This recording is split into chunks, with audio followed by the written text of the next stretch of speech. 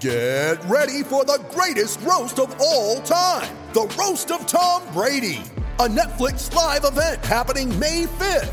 Hosted by Kevin Hart, the 7-time world champion gets his cleats held to the fire by famous friends and frenemies on an unforgettable night where everything is fair game. Tune in on May 5th at 5 p.m. Pacific time for the Roast of Tom Brady, live only on Netflix.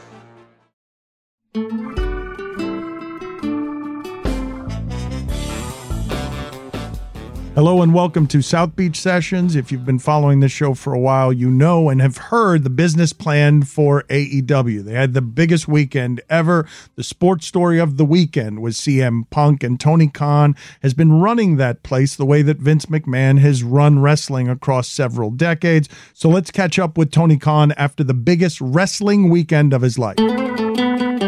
Tony, in terms of everything you've experienced so far in wrestling, where does this weekend rank, moving you and exceeding expectations, and really the dream that you had here of actually challenging the WWE seems like it got here a lot faster than I thought it was going to get here? I think this was our number one best weekend we've ever had. It was number one in so many metrics. We set our attendance record. It's the most fans we've ever had at the United Center on Friday night for AEW Rampage, for the debut of CM Punk. We broke every social metric. I heard from your good friends, I say sarcastically, at ESPN, that the traffic that they got was so beyond anything that anybody had anticipated. It was, in fact, the most traffic on any one social post they've had since May, which includes the Summer Olympics and the NBA Finals. So the amount of interest in CM Punk returning to wrestling and joining AEW is unprecedented in the world of wrestling and really this year in the world of sports. It's huge for our company. It's huge for everyone who works here. It's huge for all of our fans. But I would also say CM Punk really had a great time, and he was so happy to be back. And I think that made it that much better for the fans to see how happy Punk was to be back in the ring in Chicago. And the first dance was just a huge hit for us in every sense of the word. What do you think happened there? Well, it was unique. There was a lot of pent-up demand. When you have one of the biggest stars in a sport who's been out of the sport for 7 years, that's going to build up a lot of demand. And when he's still in a physical prime, still capable of having great matches, and then there's a whole new generation of wrestlers that have come up while he's been out. There's all these dream matches people want to see. They never thought they were going to see. We really snuck up on people with this in some ways. Now, it was also the worst kept secret in the world intentionally, because the idea was to create this buzz around the event. Is CM Punk going to show up at the United Center at the first dance? What is the first dance? And so we built it through mystery. And the idea by the time the show started is that all the fans would be 99% sure CM Punk is going to be there. But that 1% doubt is what made it that much better than just advertising it, saying that's what you're going to get. We sold out the tickets for the United Center in minutes. And it's the most tickets we've ever sold. And we've had great success. And pre-COVID, we had led the world in attendance for all the wrestling companies, attendance per show in 2019. And then in 2020, when I started running the outdoor shows with socially distanced fans, I think we also led everybody in America in attendance because we were the only ones running shows. And this year, we've had great attendance, but CM Punk's arrival definitely exceeded anything we've ever had in terms of every business metric.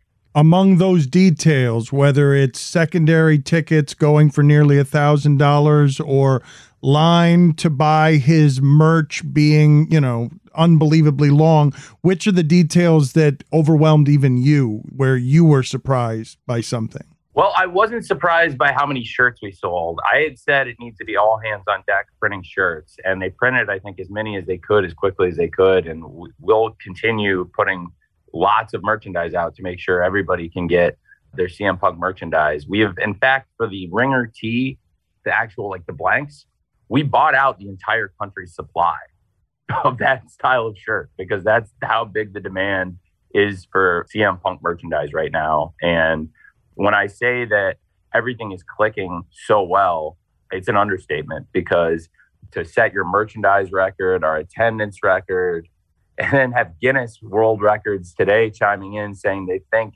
it might be the loudest applause, the biggest pop any wrestler's ever gotten. That's pretty cool too. So in terms of fan satisfaction to all of our great fans and the merchandise sales, I think for our TV audience, this is going to be really, really great for us. And as we continue to grow, I just think for the fans, if you wanted to find a reason, if you were looking for something to motivate you to get back into wrestling, this was it. This is it. If you're not willing to tell us what it costs to get CM Punk to come out of retirement, would you be willing to tell us how much more money you made for him on the first day, made for yourselves, than you're paying for him? Did he pay for himself on the first day? I believe this was one of the best deals I've ever done in my life. And I don't think it was really all about money. You know, if you listen to what he and I had said on the press conference we did a scrum that was like 50 minutes. And he gave so much of his time. He was so generous with really everybody that night in terms of obviously wanting to spend time with the fans, but then creating this great moment by buying thousands and thousands of ice cream bars so that everybody at this United Center was able to go out and get their free ice cream bar. That was pretty amazing. And that's something that people always remember. And it was just a really cool thing for him to do for the fans. He was also really cool about going backstage and offering, really, really kind advice, being really good with his time with the wrestlers, and super, super, friendly person. And I just think some of the stuff he did in terms of helping our young wrestlers become stars at the next level, it's really, really, really significant. And it's going to help us grow the business, but sustain AEW for many, many years to come. So I think it was one of the best deals I've ever done. And in so many ways, it wasn't about money. Like he and I had said in the press conference, it was really a lot of it about getting to know each other. And that was one of the side effects of the pandemic, was people had a lot of time indoors. And I spent a lot of time talking to him on the phone, getting to know each other better and building trust with each other. And so this was a long time coming. We've been talking a lot for about a year and a half. So yes, he paid for himself on the first day? Yeah. I do think so. I think in terms of what this has done for our business, I really believe that as soon as we saw the results from this, before we even got started, I knew this was the best deal we could have possibly done. Tony, it seems like you did an immense amount of planning around, you mentioned the T-shirts and the ice cream afterwards. And this is something that we've discussed about, you kind of having your hands in the clay and knowing what the fans want and knowing what the fans would respond to. It feels like you had planned out, this is not just about CM Punk returning, it's about getting all the details right to make it pay off for yourselves. Yeah, absolutely.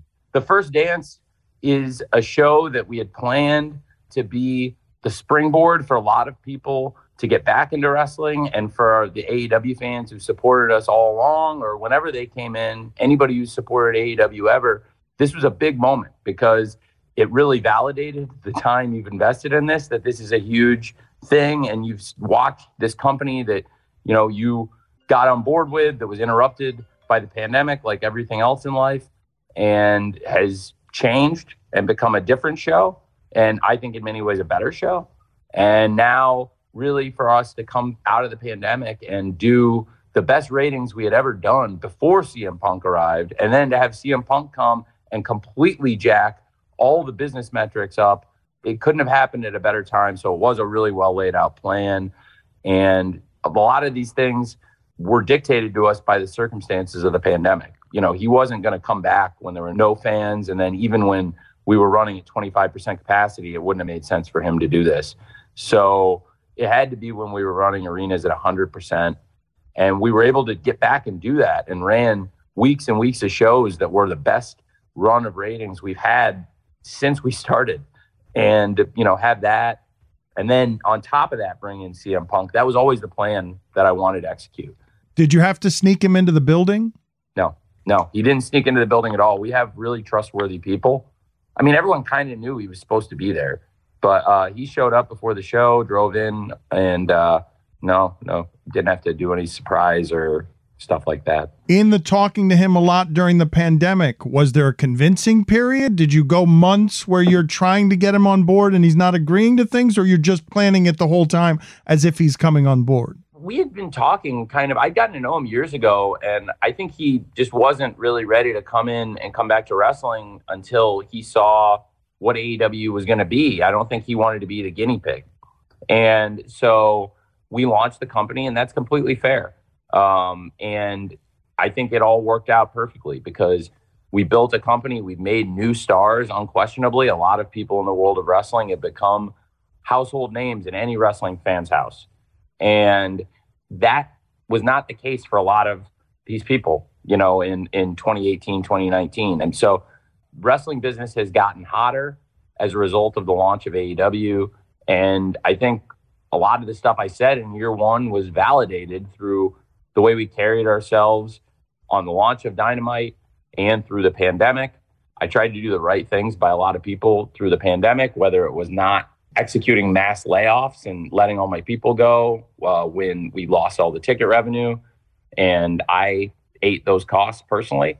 And then you look at what we did in terms of AEW Elevation, and before that, AEW Dark, those shows on YouTube. Really, Dark through the summer was the home of so many independent wrestlers. And when independent wrestling was shut down, the only paying gig really was Dark. And it was the best of both worlds because it was a chance to go out and make some money and have a chance to get the exposure on the internet for hundreds of thousands of people on YouTube. And there's really only a couple companies that were running in the pandemic. I mean, there's only two big wrestling companies in America, frankly, but on national television. But at the same time, there are a lot of wrestling companies that are pretty good size that weren't really able to run, that have TV, that before we came along, there was really only one company that had that huge national penetration on a mainstream station. And now we have multiple shows. It's very, very different from where we launched. But during the pandemic, really taking care of these people, providing a home for independent wrestlers.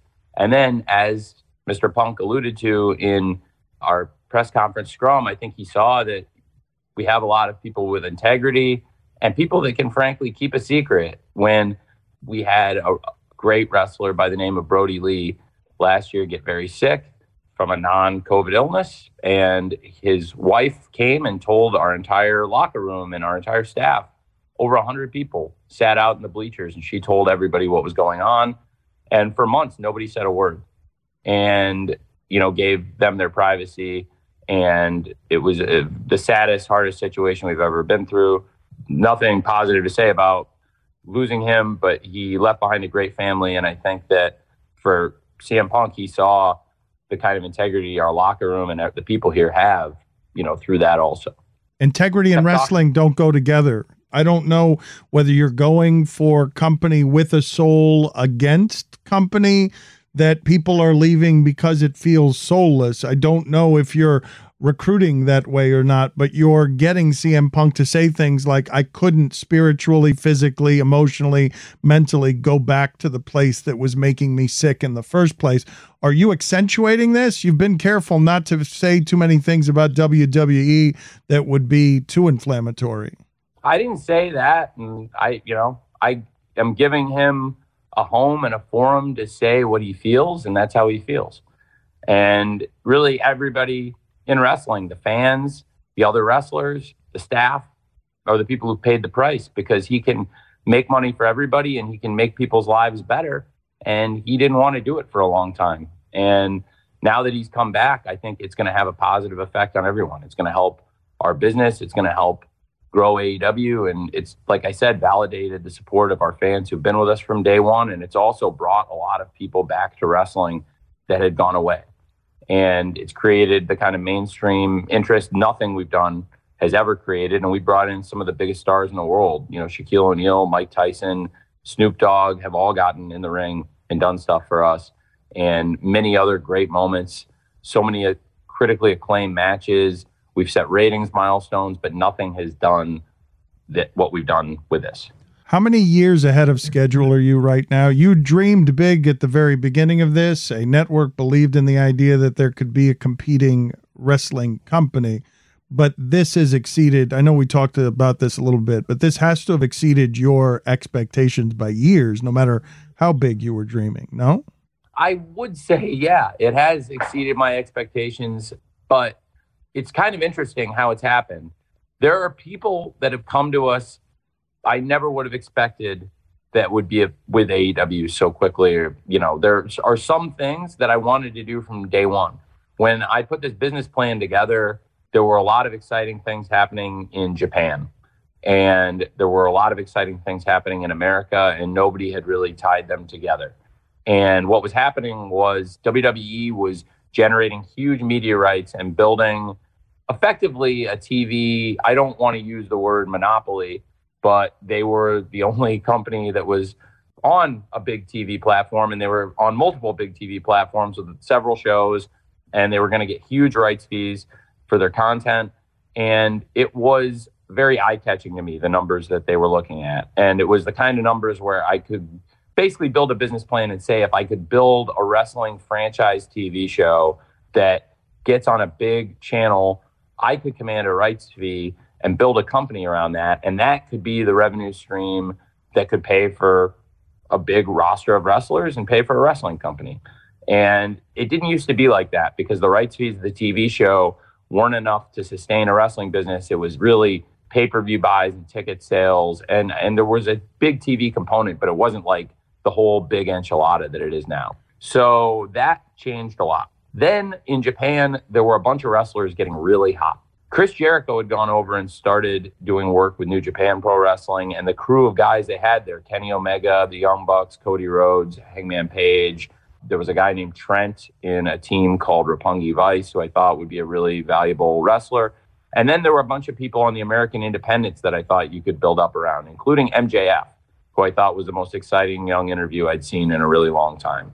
And there were some other wrestlers that were huge stars, and it was like, hey, if we could convince a CM Punk, we could really go in and compete from day one. But he wasn't really ready to do that, because like he said, very frankly, in the interview we did after the show on Friday night, you know, he didn't really want to necessarily be the guinea pig for this, because there's been so many other promoters that have come along and sullied the name of launching a competitor, launching another national wrestling promotion. He's heard it so many times, he had to see it, really.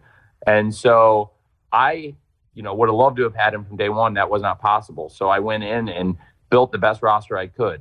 Now, what I didn't expect was that within the first year, and really before we did our first show, Jon Moxley would become available. I never expected that the guy that was known as Dean Ambrose in WWE, that had been known on the independents as Jon Moxley, who was one of the biggest stars in wrestling in his prime and had been the champion of WWE, and the guy that they had really built the company around in 2016 in so many ways. Like, he had headlined every show they did on the road. He did 200 shows, I think, in 2016, and had really been like the headline guy. So then, just a couple years later, to turn around and he's available and willing to come in and wrestle for us, I was shocked. I never expected that. And he was a huge part of our first pay-per-view, and why that was a big success, because his surprise reveal at the end was really a signature moment that was the cherry on top that I thought took our first pay-per-view from an A to an A+. And, there's things like that have happened along the way, free agency, you couldn't plan for, but those are the things that have helped us become so competitive, so strong, build this strong TV platform that helped us get a second TV show on Friday nights with AEW Rampage. And these are the things that helped convince CM Punk AEW would be a good home for him to return to wrestling.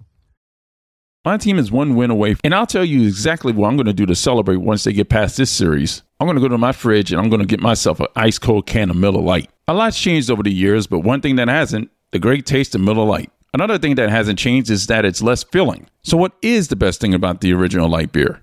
Miller Lite sparked this debate in 1975, and it still hasn't been settled. You see, Miller Lite keeps it simple. Undebatable quality, great taste, and only 96 calories. It's the beer that strips away everything that you don't need and holds on to what matters most. A light beer that tastes like beer, less filling, and only 96 calories. The original light beer since 1975. You don't have to choose what's best. Miller Lite has great taste and is less filling. Tastes like Miller time. To get Miller Lite delivered right at your door, visit MillerLite.com/beach, BEACH. Or you can get it pretty much anywhere that sells beer. Celebrate responsibly. Miller Brewing Company, Milwaukee, Wisconsin. 96 calories per 12 ounces. Fewer calories and carbs than premium regular beer. You ready? Showtime. On May 3rd, summer starts with The Fall Guy. Let's do it later. Let's drink a spicy margarita. Make some bad decisions. Yes. Audiences are falling in love with the most entertaining film of the year. Fall Guy. Fall Guy? Fall Guy. That's what the poster said. See Ryan Gosling and Emily Blunt in the movie critics say exists to make you happy. Trying to make it out? Nope. Because I don't either. It's not what I'm into right now. What are you into? Talking. Yeah. The Fall Guy. Only in theaters May 3rd. Rated PG-13.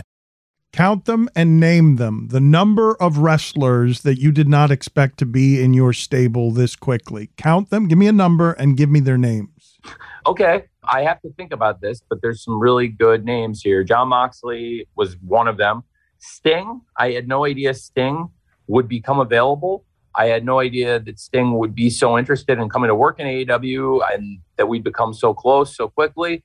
And we built a great relationship, and he's come in and been so important to our success, and really through the pandemic helped build a lot of interest and get us really hot, and again get us in this position. So Sting is one of the all-time wrestling legends, and I did not expect he would come in and be available so soon. Matt Hardy is a great wrestling legend and a great name in wrestling. I did not expect his availability. And one of his all-time great rivals, Christian Cage, has come back and had, again, talk about somebody who's been out 7 years and is probably as good as he's ever been, and definitely looks as good as he ever has, and has, again, come in and been so important to us. Christian and Sting have both wrestled more than they probably thought they would have when they came back. And they've both been huge headline stars for us. And I just can't put over their attitude or their mindset enough. Well, it just seems like you've got a lot of people who are happy. It seems like what you're promising them is something soulful, that you're going to love wrestling the way they love wrestling, that you're going to love the customer the way the customer loves the sport. It's really as good an environment as you could have, because you're always going to have on any sports team or property, and same thing with an entertainment property, however you want to look at it, you're going to have a group of people that are going to be competitive for their spots. If it was a TV show, people are competitive for screen time. If it's a sports team, people are competitive for minutes. People want to be in the game more. So there is that aspect to it, but it's also a really friendly competition. It's such a pleasant locker room environment. And the only gripes people are going to have are, I'd like to be featured more. I'd like to be on the show more, but that's going to happen with any team. And the way it's done here is as pleasant as it could be. I'd like to think I have really good communication with the dressing room, and as the booker and the CEO, I am able to keep a pretty good perspective on how to utilize the TV time to try and maximize the growth of the company. And unfortunately, I can't get every wrestler on every show. And that is probably the biggest challenge. And it's one of the reasons why I wanted to build out these other complementary shows that we do on YouTube that have great audiences with hundreds of thousands of people every week, so that we can not only develop young wrestlers, but also keep people getting reps, keep people getting practice, and you really keep people in the habit of winning matches and keeping their momentum strong if you can't get every wrestler on the TV show every week. Yes or no questions. Did WWE underestimate you? I don't want to answer that. Yes or no question. Did WWE ignore you? I also, I don't want to answer that. Why are good wrestlers with good skills being let go by WWE and available to you?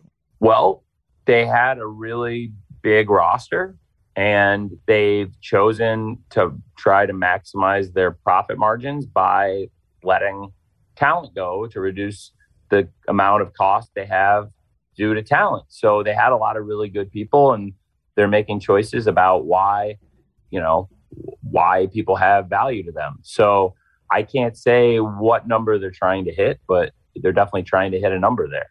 And So I think it's about profitability, and they're making choices I'm sure they don't necessarily want to make, but they've let good people go in the process. Absolutely.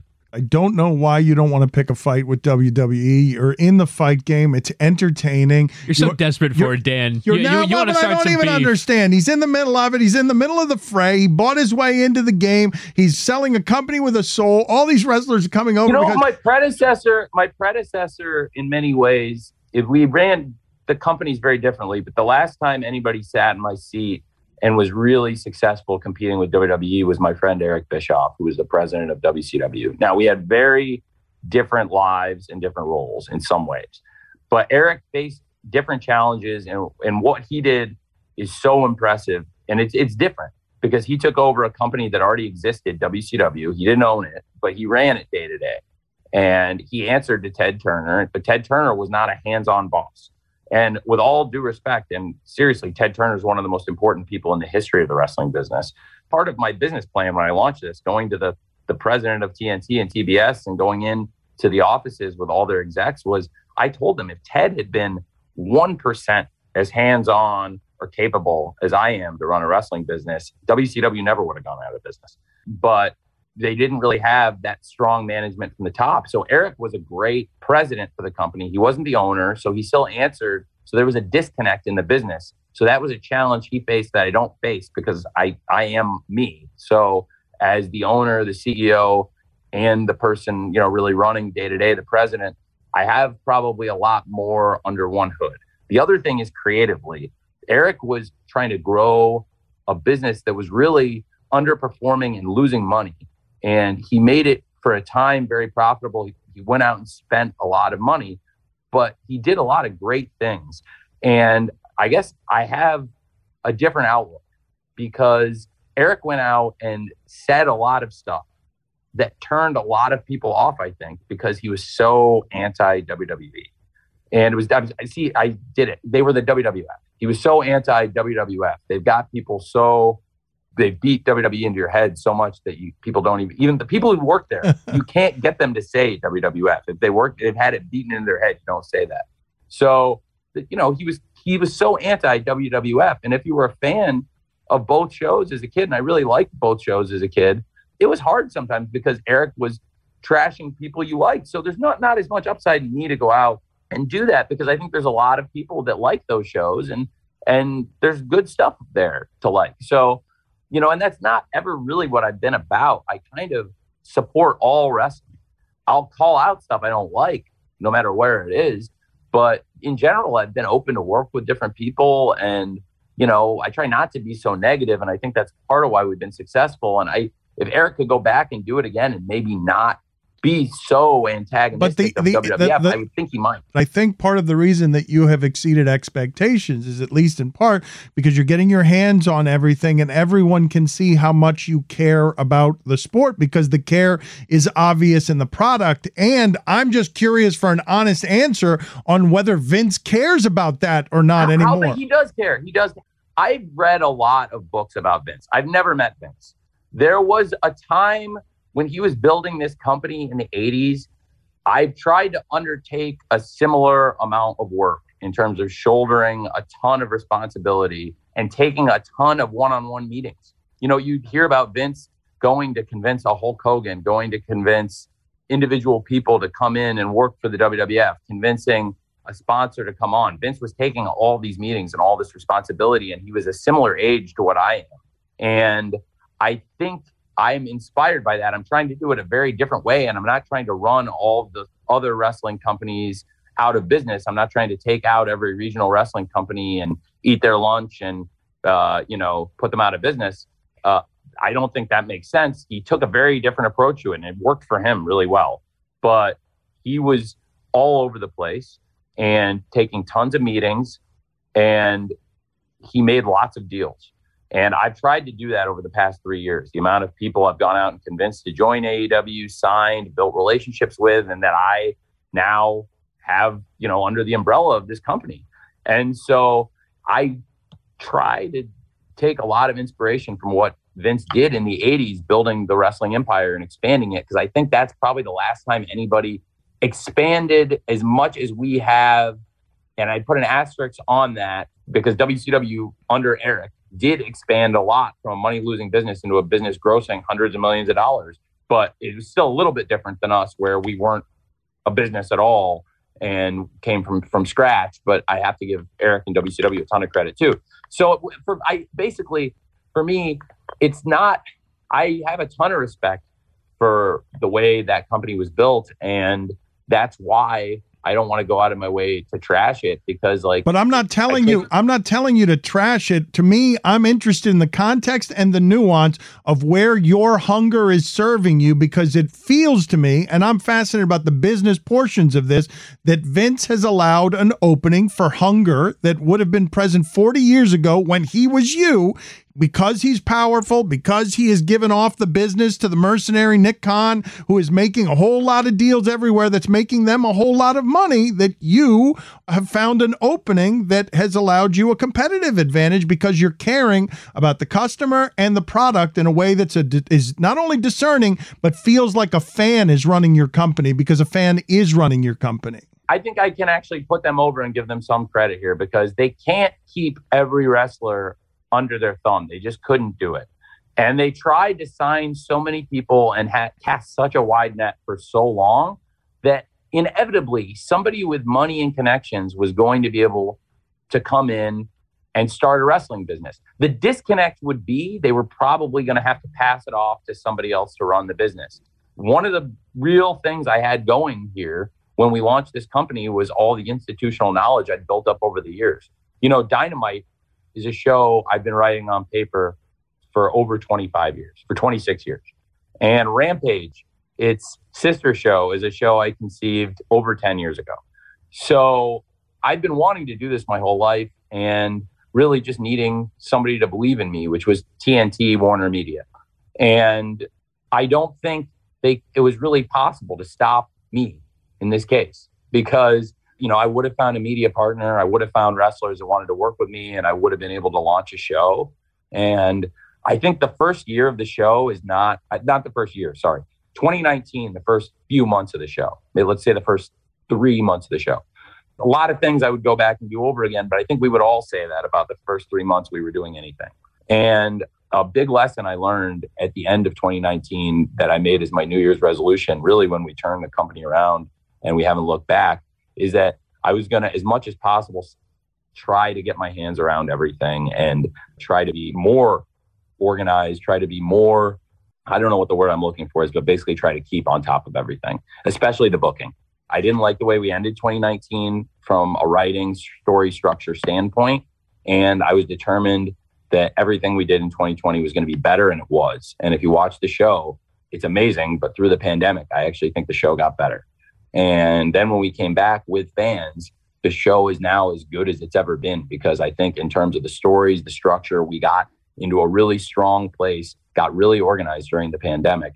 And it also, like I said, by being in your home, in your office, kind of under lockdown, not going out for drinks with friends and stuff, there's really only time to work. And that's all I was really doing before anyway, but it put me into a very focused place where through the pandemic, really, I was just, whether it was Jag stats, Fulham, all of our player transactions, we were actually shut down for several months early in the pandemic where there wasn't much to do at all because the roster was locked up, couldn't really make changes to the squad, and there were no games being played. So it gave me a lot of time to focus on wrestling. There were a few months where it was really just, other than the NFL draft, I was very wrestling focused because there were no soccer games to scout, and there was no changes to be made to the team because everything was locked. So it allowed me to go out and build a lot of wrestling relationships, talk to people I didn't get to know, and become a better, more organized wrestling booker through the pandemic. And again, with all the things at AEW's disposal, the great talent, the money, the TV relationships, and I'd like to think that I can be a very capable CEO/booker, which is really the hallmark of most enduring successful wrestling companies. Is there's been one supreme commander at the top who runs a company, negotiates the contracts, negotiates the TV deals and the arenas, and figures out who's wrestling who and books the matches. And whether it was Vince or Fritz von Erich, Bill Watts, Eddie Graham, so many others. That has been the way it's been done traditionally and been successful, but there was really nobody else doing that besides Vince for a long time.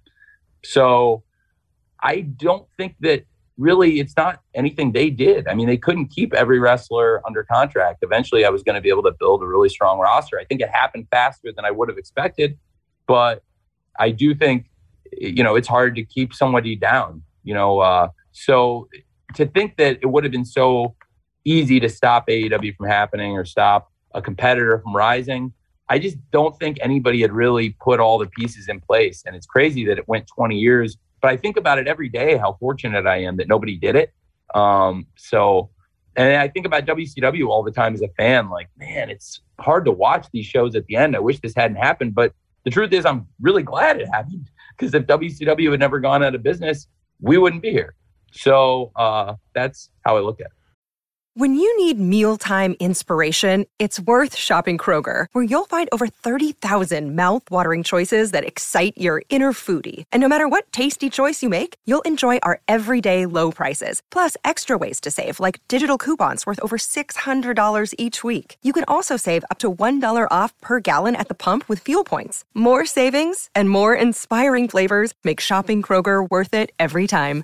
Kroger, fresh for everyone. Fuel restrictions apply. Congratulations, because it's been really cool to watch. Anybody who's been following you on this show, I mean, you told them what was going to happen. It just happened much faster than it was supposed to happen. I know that signing the deal with TNT was a big deal, but I don't think that you could have imagined that you would be in a position to be Vince this fast. I am not him, and I don't think I am. I try to wear some of the similar hats, especially that he wore when he was younger. I will say this, and I don't know what good it does me or what purpose it serves me, but I'll just say it. As a fan of wrestling and somebody who loves wrestling, I always thought their shows were better when Vince wrote the shows in the backyard with his friends versus when they hired 25 writers to write the shows. But that's neither here nor there. I really enjoyed putting the shows together. And through the pandemic, that was one of the things that I was able to actually get more organized on. But Tony, that's one of the things that the discerning fan is noticing, that the fingerprints on everything are somebody who really loves wrestling, because I think this customer can sniff it out if it's not exactly that, because of the way that they care, and it's the way that you care. I'd like to think that, Dan, but at the same time, I have to give so much credit to the fans, because the people that supported us through the pandemic, they were supporting a different product, a product that changed. And it was the best wrestling product through the pandemic. But there were a lot of fans that stuck to our shows, and really our ratings, crazily enough, went up during the pandemic. But it's a different thing watching wrestling without fans at ringside. So to me, it was important to keep some semblance of that. So any wrestlers who were out of work, or guys that weren't on the show, or women that weren't on the show, I put at ringside as the fans. So built like a wall of fans that were effectively out of work wrestlers, and was the best TV anybody was doing in wrestling. Because, if you flip the channel and you're watching people in an empty arena with no fan response, no engagement with a crowd, it's just not as good. But then at the same time, to compare, a wall of wrestlers around the ring to what we saw on Friday night, there's no substitute for the wrestling fans. And so the fans at home that stayed with the show through the pandemic when the fans weren't there, and the fans who are now turning out at the shows and going nuts and setting records for attendance and for audible noise for big pops, it's just really, really, really all down to them.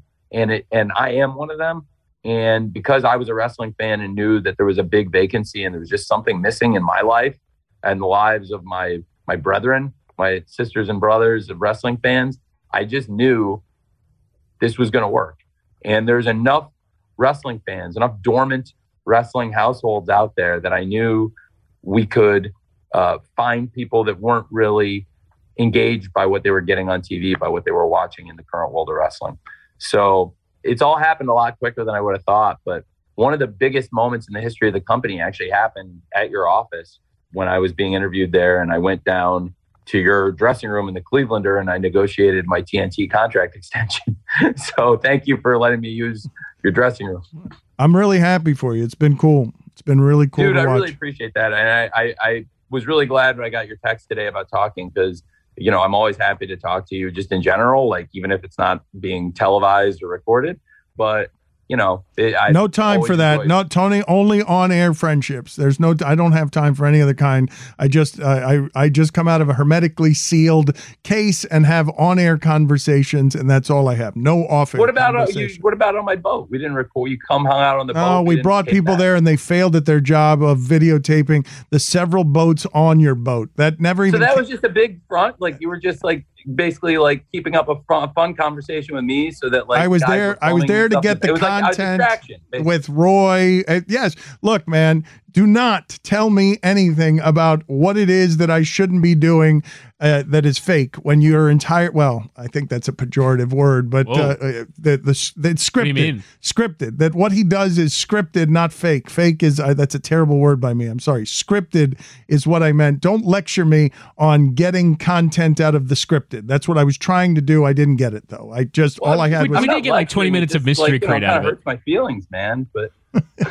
we did get 20 minutes of mystery crate out of it. That means nothing to him. But yes, it's an amazing boat. The part that I regret is that the audience didn't get to see both your hospitality and the reason that we were there ostensibly is come see the boat. It was the villainous boat on a Netflix movie that I don't remember. What was the thing you said to me? It was first they ignore you. How does it go? First they ignore you, then they laugh at you, then they fight you, then they die. I don't know about the last one, but the rest of them are pretty much right on. They haven't started fighting you yet. I keep expecting WWE to start lobbing all sorts of I thought that they were first at ignore you, then laugh at you. Have they gotten to fighting you? They've gotten to fighting. What would you call NXT? Okay. They had a show on head to head against me for over a year before they had to move it because the ratings were very strong. Yes, finally we get something out of you that is wrestling persona. It took me to the very end and he thinks we're not taping, but we're leaving all this in. That's just the truth. That's like a statistic. Like that's a black and white statistic. Whereas like, I don't want to, say anything bad about anybody. That's just like a fact. I mean, that was a fight, but that was the hardest fight I've been through. And when you talk about earlier, and I mentioned the end of 2019 and trying to get more organized, there was 1 week at the end of 2019 where they actually won the demographic. And I think it ended up being like in 75 weeks head to head or 76 weeks head to head, I think we won 75-1. And the 1 week they got it, I was up against the wall. And that's when I was talking about like getting reorganized, changing things around, making sure that 2020 was going to be a lot stronger than the end of 2019. And it was. And so we were in a fight and there was, it would be like a game where you had to lead most of the game, but there was 1 point maybe in the first quarter where you fell behind and you called timeout and you're like, okay, like, nope, no more. That is not going to happen again, ever.